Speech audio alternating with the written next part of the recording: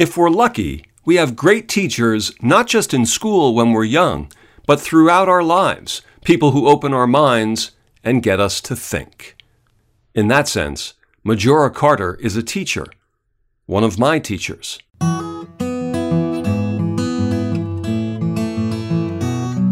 I'm Bud Mishkin, and this is Before the Cheering Started, a podcast all about the journey to success and professional fulfillment.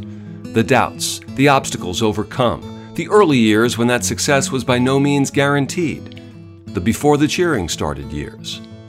Majora Carter speaks to audiences around the country. She's won numerous awards and honors, including the MacArthur Fellowship, the so-called Genius Award. I first met Majora in 2006 for a profile for New York One, New York's 24-hour cable news channel. She grew up in the South Bronx in New York, at a time when the South Bronx was the national symbol for urban blight. At the time of our first interview, Majora was running the nonprofit she'd created, Sustainable South Bronx.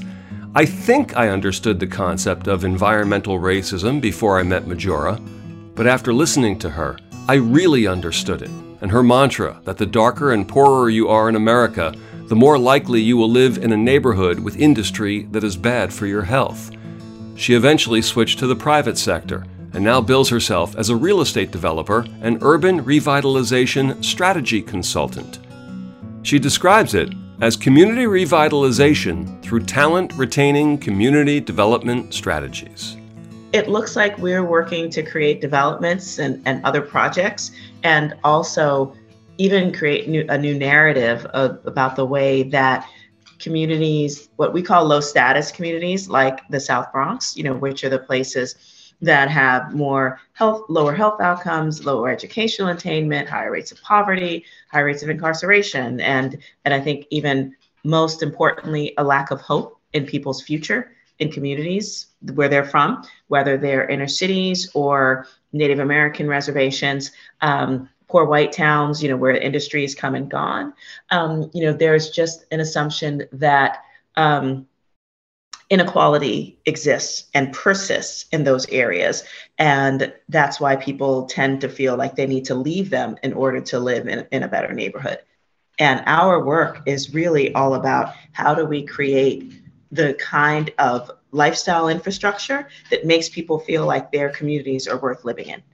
And so that could be anything from cafes to coffee shops, to bars, to housing that's affordable to a range of incomes, that really does speak to the economic diversity in low status communities.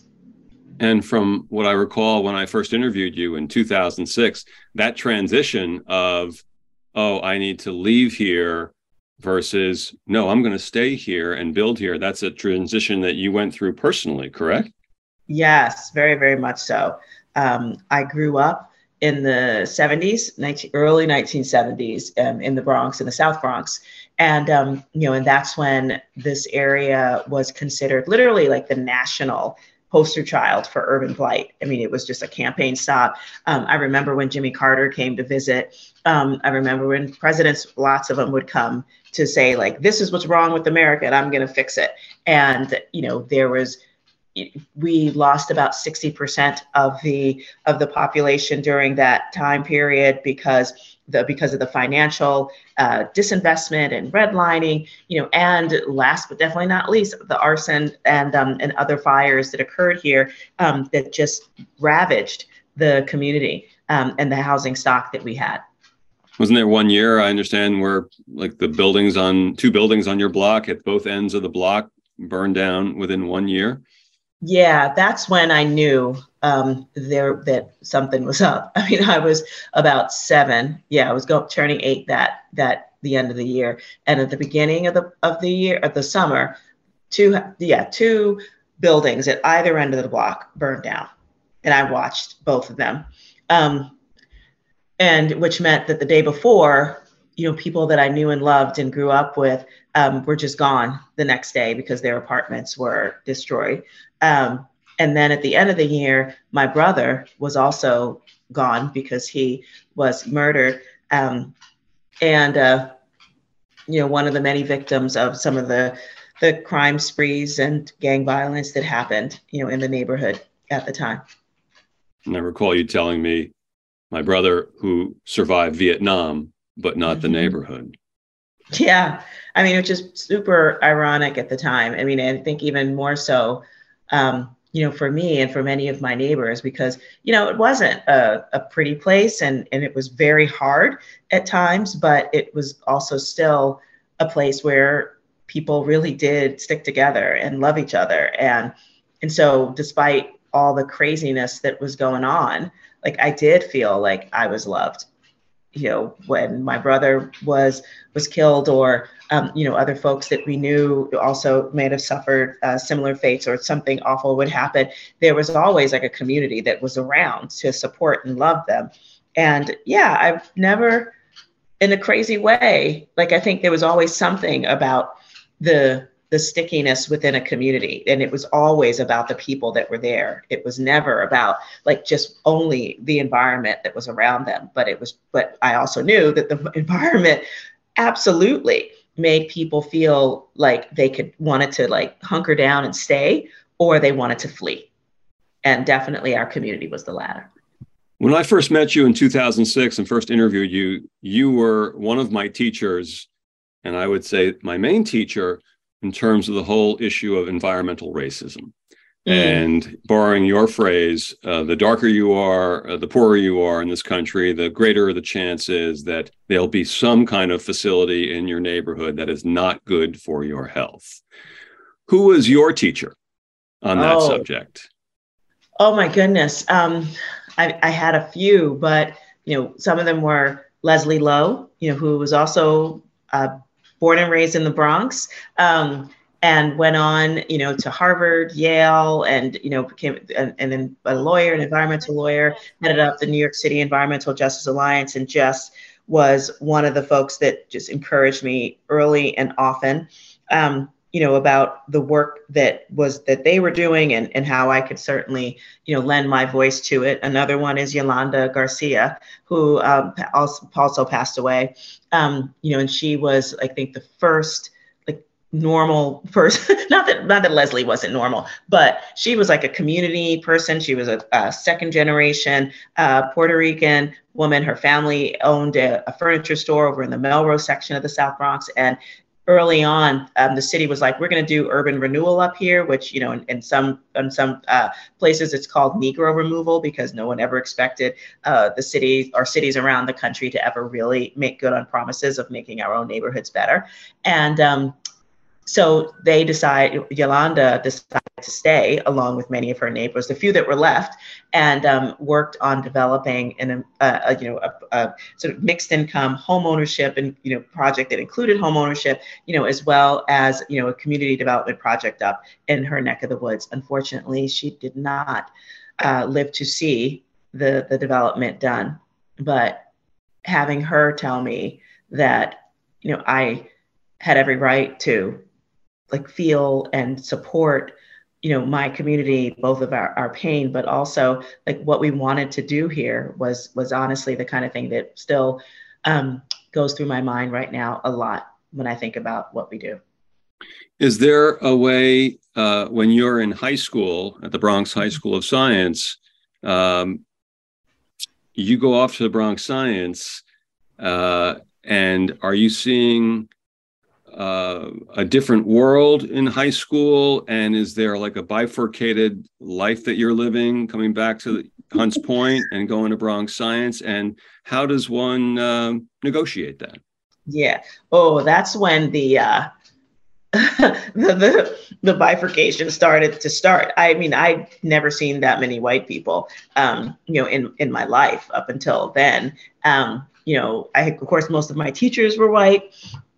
But we also had, people of color here as well that were teaching. But there, it was just like we were definitely in the minority. I knew that my neighborhood was just like considered a hot mess by most of the country.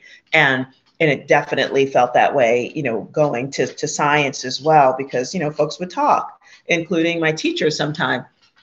They were mostly never directly to me, but it was just sort of like, you knew where the bad neighborhoods were. And, this was the kind of talk that would happen, just in earshot of anybody listening. And And there's that the went on to advice to college. you from teachers or from advisors or from guidance counselors, even with no malice of forethought, as the expression goes.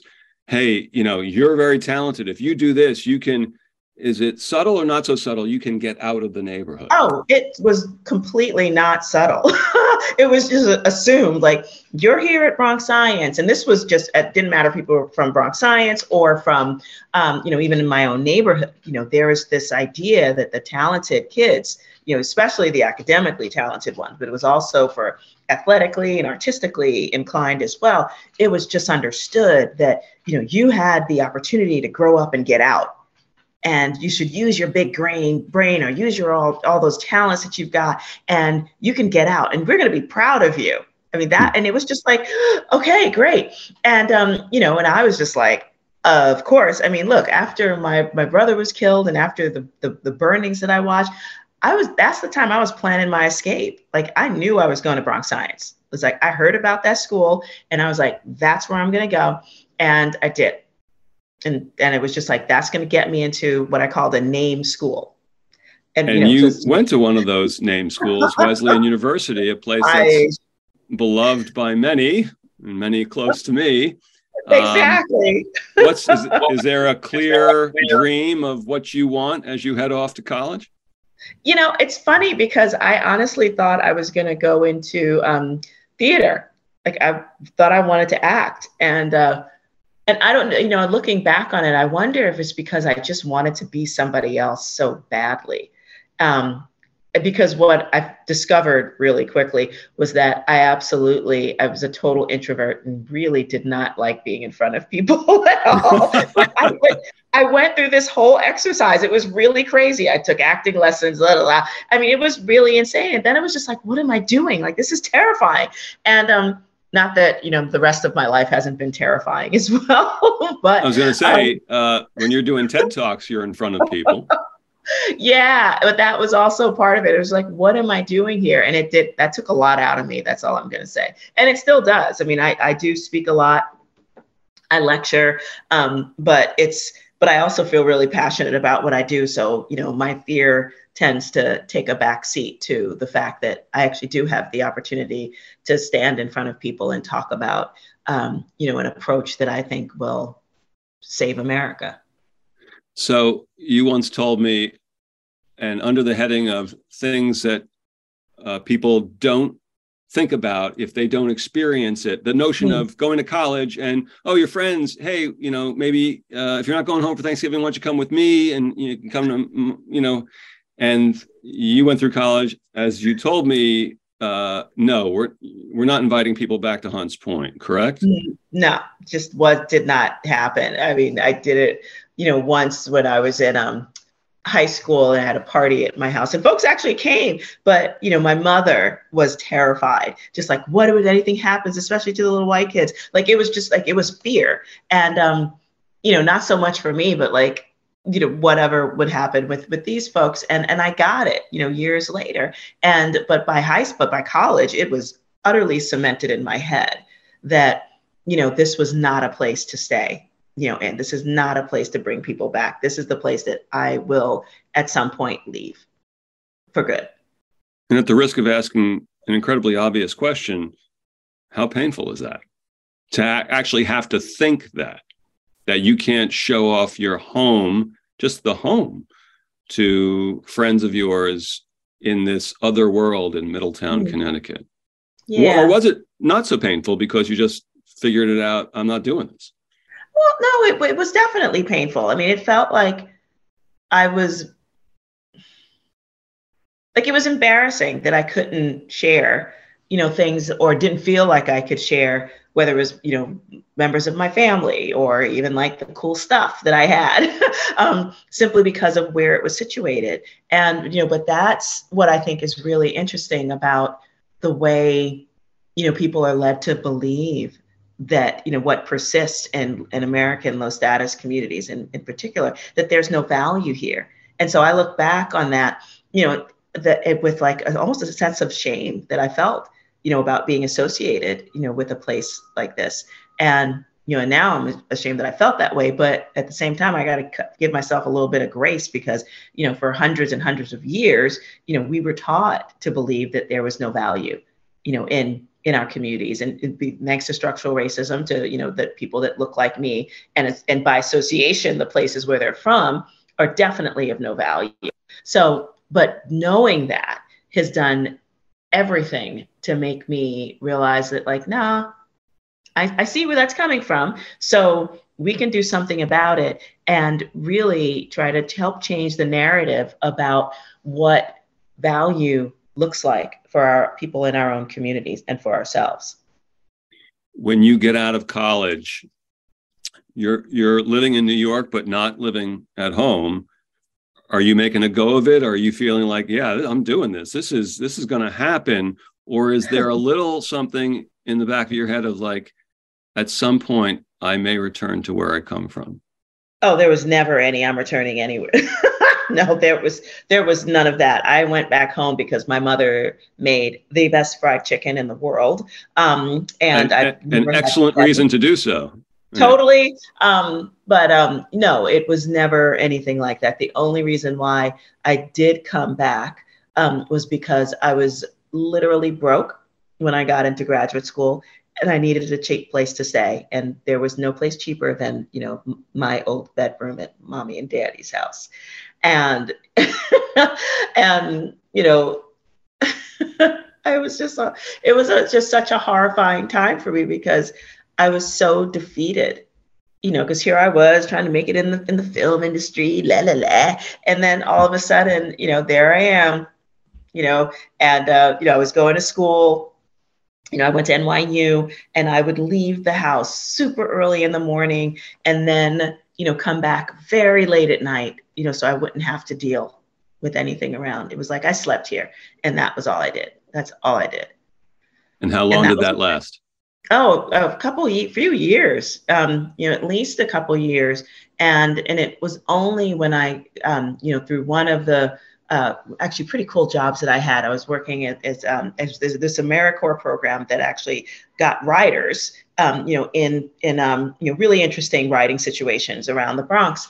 And so I was here and I did that, and through the cohort met this guy who was working for this arts organization, and he kept talking about it. And I was like, I didn't know anything like that existed anywhere near the Bronx. Turns out it was literally 2 blocks from my house.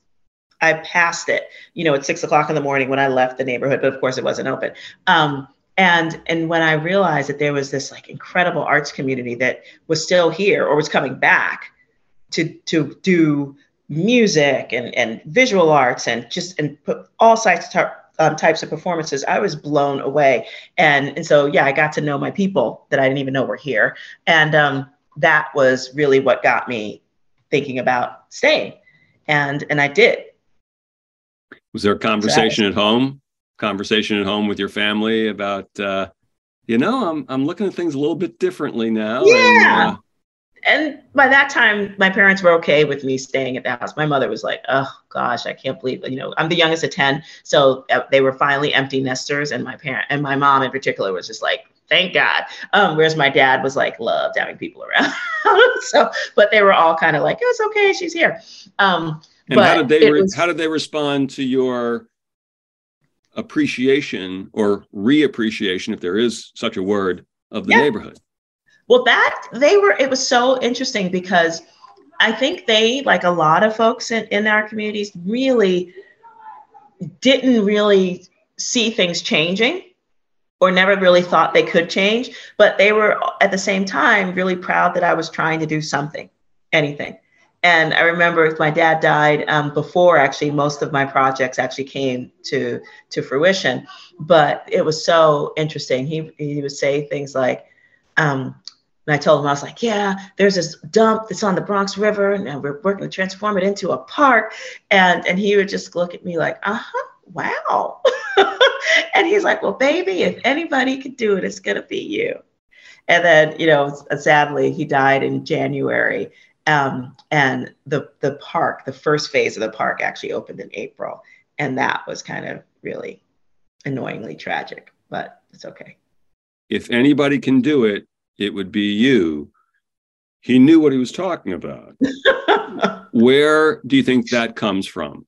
Where do you think you got that notion of we're going to make a change? Is some of that either spoken or unspoken at home growing up? It's oh wow. I think it was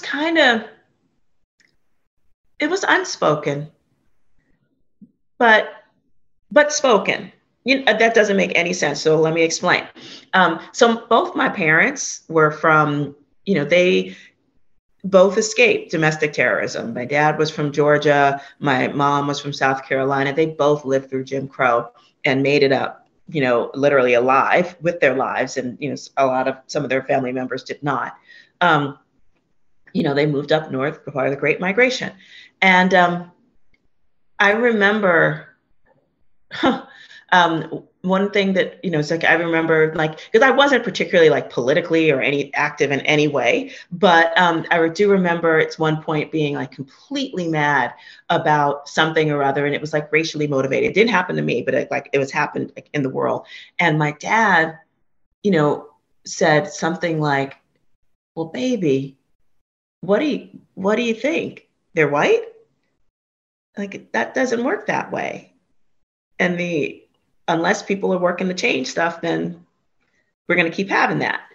And I was just so again, it wasn't go out and do something, Majora. It's just this is what happens. Mm-hmm. And this is the truth of the matter. And so, and I just, think about that every now and then now, because that is what I've done. And the work that, I feel like this is, as much of, a calling or a ministry or whatever anybody wants to call it. But I do feel like this is a way of truly helping to create the kind of change that I wanted to see, in the world that I live in and the world that people around me that I love experience. Because they were part of the Great Migration, does that add extra pressure when you're growing up, either in high school or in college, to, hey, we have, basically come to this part of the country to get away from what was in the past, and this matters. Your life matters. Does it add a pressure or no? Oh, definitely. We were all expected, my parents had either sixth grade or less than that education.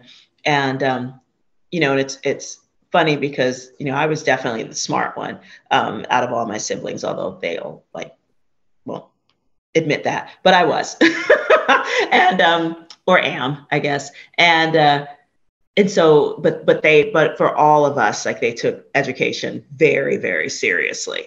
And I know they both had hoped that I would want to be a doctor, and I loved science. So at one point I thought I really was interested in being a neurosurgeon, and I think I would have been good at it, but I just didn't. After a while I was like, I want to be an actress, but I don't know where that came from, but it did. And but I had a great time, and so I don't think they ever really 100% forgave me for not becoming a doctor, but they did become. My mother in particular was because she did get to see at least a little bit of the work that I was attempting to do, and she was very excited by it. The expression "speaking truth to power" is now part of the vocabulary.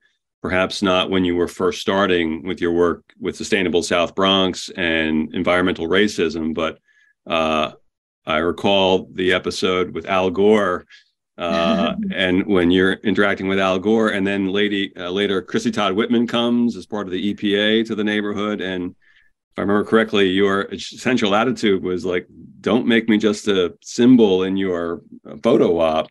Can you tell me a little bit about those two episodes?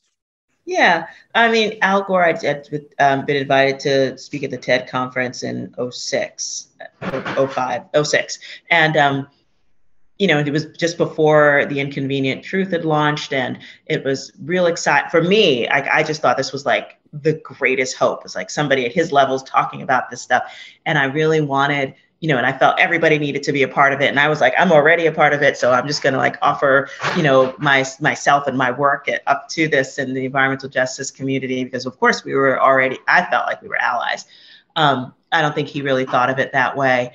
And it was clear, because he basically didn't want to take us seriously, or me seriously, at the TED Talk. And of course, and it was really humiliating the way that he completely just dismissed me in front of a room full of people and wouldn't even answer a question. And it was really hard.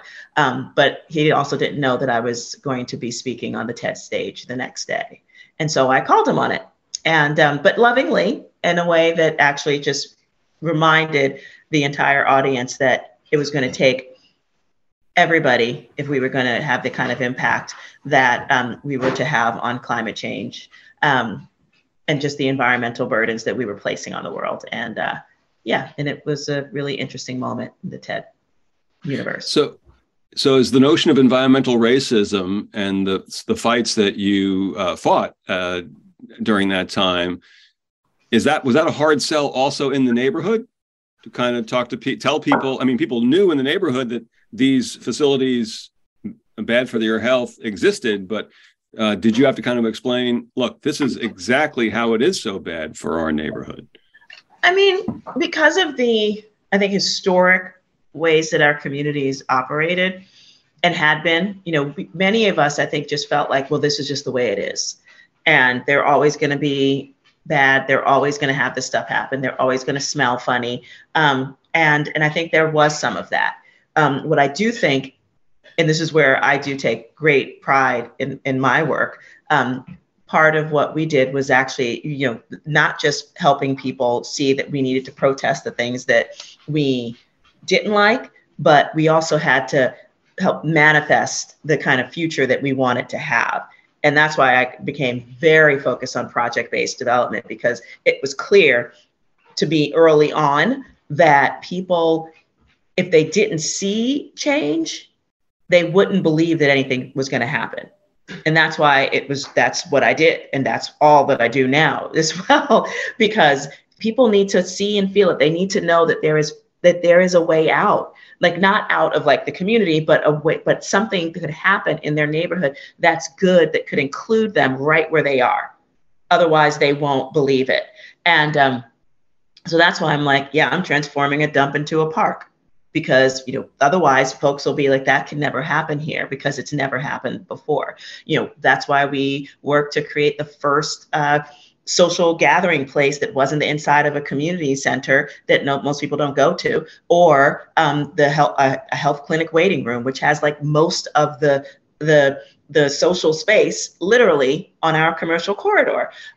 So making like the first cafe, that's a nice place you can get, great coffee, now wine or beer, in the neighborhood, was like, wait, we can have that stuff in our own neighborhood. Yeah. And we could celebrate our culture. That's why we started the Boogie Down Grind Cafe, as a way to be that kind of social third space where you build community in a place that makes you feel good about being in it. That notion of dealing with people who are like, hey, look, this is how it's always been. It's always going to be like this. And having to deal with that kind of doubt and pessimism, did you yourself have to work through that, at least maybe early on, before the first couple of projects came to fruition? I don't know what it was about me, but once like I had this epiphany that like, oh, like our communities are being treated like we're garbage because we happen to be a poor community of color. Something clicked in my head. And at that point, and we were also politically vulnerable. And it was just like, frankly, between the nonprofit industrial complex and the political powers, it was just like, yeah, this is how these neighborhoods work. And I was just like, I still look back on some of the things that I would say and do, and just the confidence that I had. I could not believe that it was just sort of like, oh, you just wait.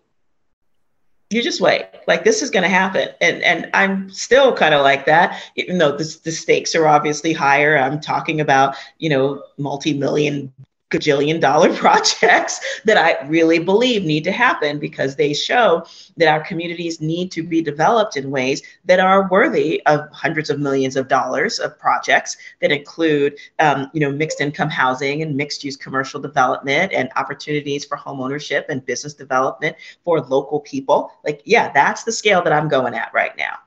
I mean, I feel like as much as I love the park, those were just training wheels for where we need to go. And how about the notion, it seems like it's a transition, and please correct me if I'm wrong, from focusing on environmental racism to broadening the scope. Is it indeed that the case? What's transpired, say, over the last 5 or 10 years? And is there a moment when you're early on with Sustainable South Bronx and just doing environmental racism work where you think, no, it's a bigger story than that? I mean, even when I was really focused on the environmental injustices that we were dealing with, it was almost always like from the earliest days, focused on like, how do we create, because knowing that the environmental injustices that we were dealing with absolutely went hand in hand with the economic abuses that our community experienced. So whether it later on, I learned about things like redlining and financial disinvestment, but it was also about the kinds of businesses and industries that were allowed to persist in these communities. But again, that was economic development. It's like, who's getting employed, who's not getting employed, who's making the money. So I've always been about economic development, always, like from the get-go, and realized that there were even opportunities within that for people in our own community to thrive. That's why I started one of the country's first and still most successful green collar job training and placement systems, because I'm like, I want people in our community to have a personal, not just in love with the environment, but also a financial stake in seeing how the environment could work for them. Mm-hmm. And being a part of literally the change that we wanted to see around environmental development. I remember you took me up on top of your building once to show me actually the Cross Bronx Expressway. Mm-hmm. And for those people who don't live in New York, one of the worst highways in a numerous amount of ways to drive on, and also the Bruckner Expressway, and how these highways that were built obviously for cars destroyed neighborhoods in the Bronx. Right. And again, is that something that you kind of learn about just growing up in the neighborhood, hearing about it, or is there a eureka moment of, oh my gosh, there it actually is? It physically shows how it's cutting off the neighborhood. It's very interesting because I had zero, I grew up here and they were there.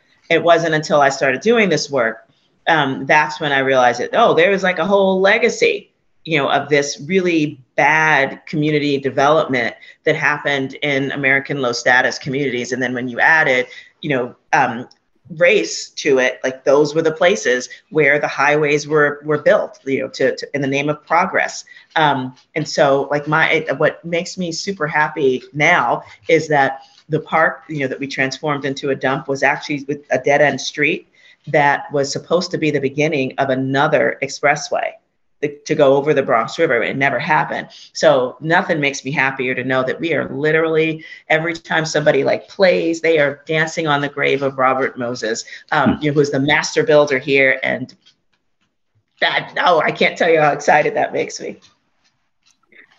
Is there a way you can reflect on what those early years, both growing up in the neighborhood, at college, and those early years back in the neighborhood, how those years affect the work that you do now? Oh, it means everything, because I can't, I have this amazing opportunity, to sort of see how the work that we've done is experienced. And also I get to sort of see it play out in real time and really see, like, and in particular, why folks who wanted to measure success by how far they get away from it, or feel as though that there's more, opportunity outside of our communities. And it gives me a chance to recognize that there are things that we can be doing, to develop more of a sense that community development in low status communities can be inclusive and fortifying of people within our neighborhoods, that allow us to grow, to actually be able to feel like we can both reinvest in and deliberately benefit from the fruits of our own labor in our community, that we should be able to look around and recognize that there's like beautiful things here that we help build, we invested in, that we're supporting, that we are, helping to fulfill. And that's what's exciting about it. Yeah, but yes, absolutely. We can all do better wherever we are. And here is no exception. Last thing, you've been at this for a while. Are you starting to see young Majora Carters along the way? It's so cool, but yes. And I can't wait for there to be a whole lot more, because I'm getting tired. And the beautiful thing about doing this work is that because it sort of sucks sometimes to be like the first one in, because people are just like, oh my God, like we don't know what, and just like we can dismiss you. But I feel like the iterations of the what I started are just going to get better and better and better, because that people are learning from my mistakes, or even the great things that we did.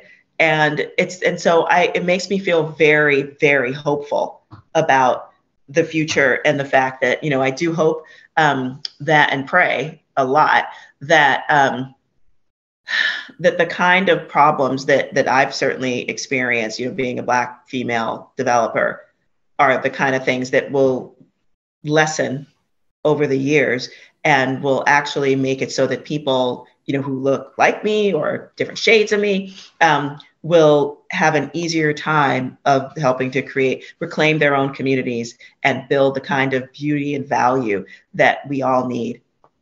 I'm going to come up to the cafe. How's the coffee? Oh, it's really good. It really, really is. And I'm so excited. And you know where else you got to come up to? We're redeveloping this beautiful historic rail station called Bronx. We call it Bronxlandia. And but it was the old Hunts Point rail station that was on the New York, New Haven line, designed by America's first star architect. Before there was Gary, there was Cass Gilbert. And it's so amazing. And so we're turning it into an event hall.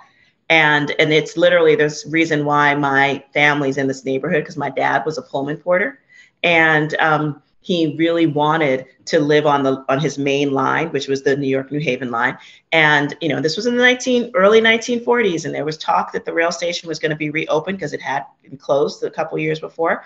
And he hoped against hope that would happen, but he actually won $15,000 in a horse race, out in LA when he was out there, and carried the cash back home, and walked up and down the streets in Hunts Point, and saw a for sale sign. And it was an Italian family named the Sacco family. And he was able to convince them to sell the house to my big old 6'3" Black man who happened to be my daddy. And they did. And that's why I was born and raised in Hunts Point. So I look at that station every day and I'm like, wow, Pop, thanks. You are so awesome. I wonder what you think about this, because that wasn't even in my mind. Back before he passed, it did not occur to me that this is something that we do, but his spirit's right there. Majora Carter. Her book is called Reclaiming Your Community. The subtitle, You Don't Have to Move Out of Your Neighborhood to Live in a Better One. Before the Cheering Started is a production of June 14th Productions and Gemini 13 Productions. This episode was created and written by me. Guitar playing? That's me as well. No extra charge. Thank you as always to editor Lou Pellegrino. I'm excited about the new year, including interviews with writer Jane Green, ESPN's Jeremy Schaap, baseball broadcaster Susan Waldman, one half of the great band They Might Be Giants, John Linnell, and the wonderful actor and storyteller par excellence, Richard Kind. I'm Bud Mishkin, and this is Before the Cheering Started. Thanks for joining us on the journey.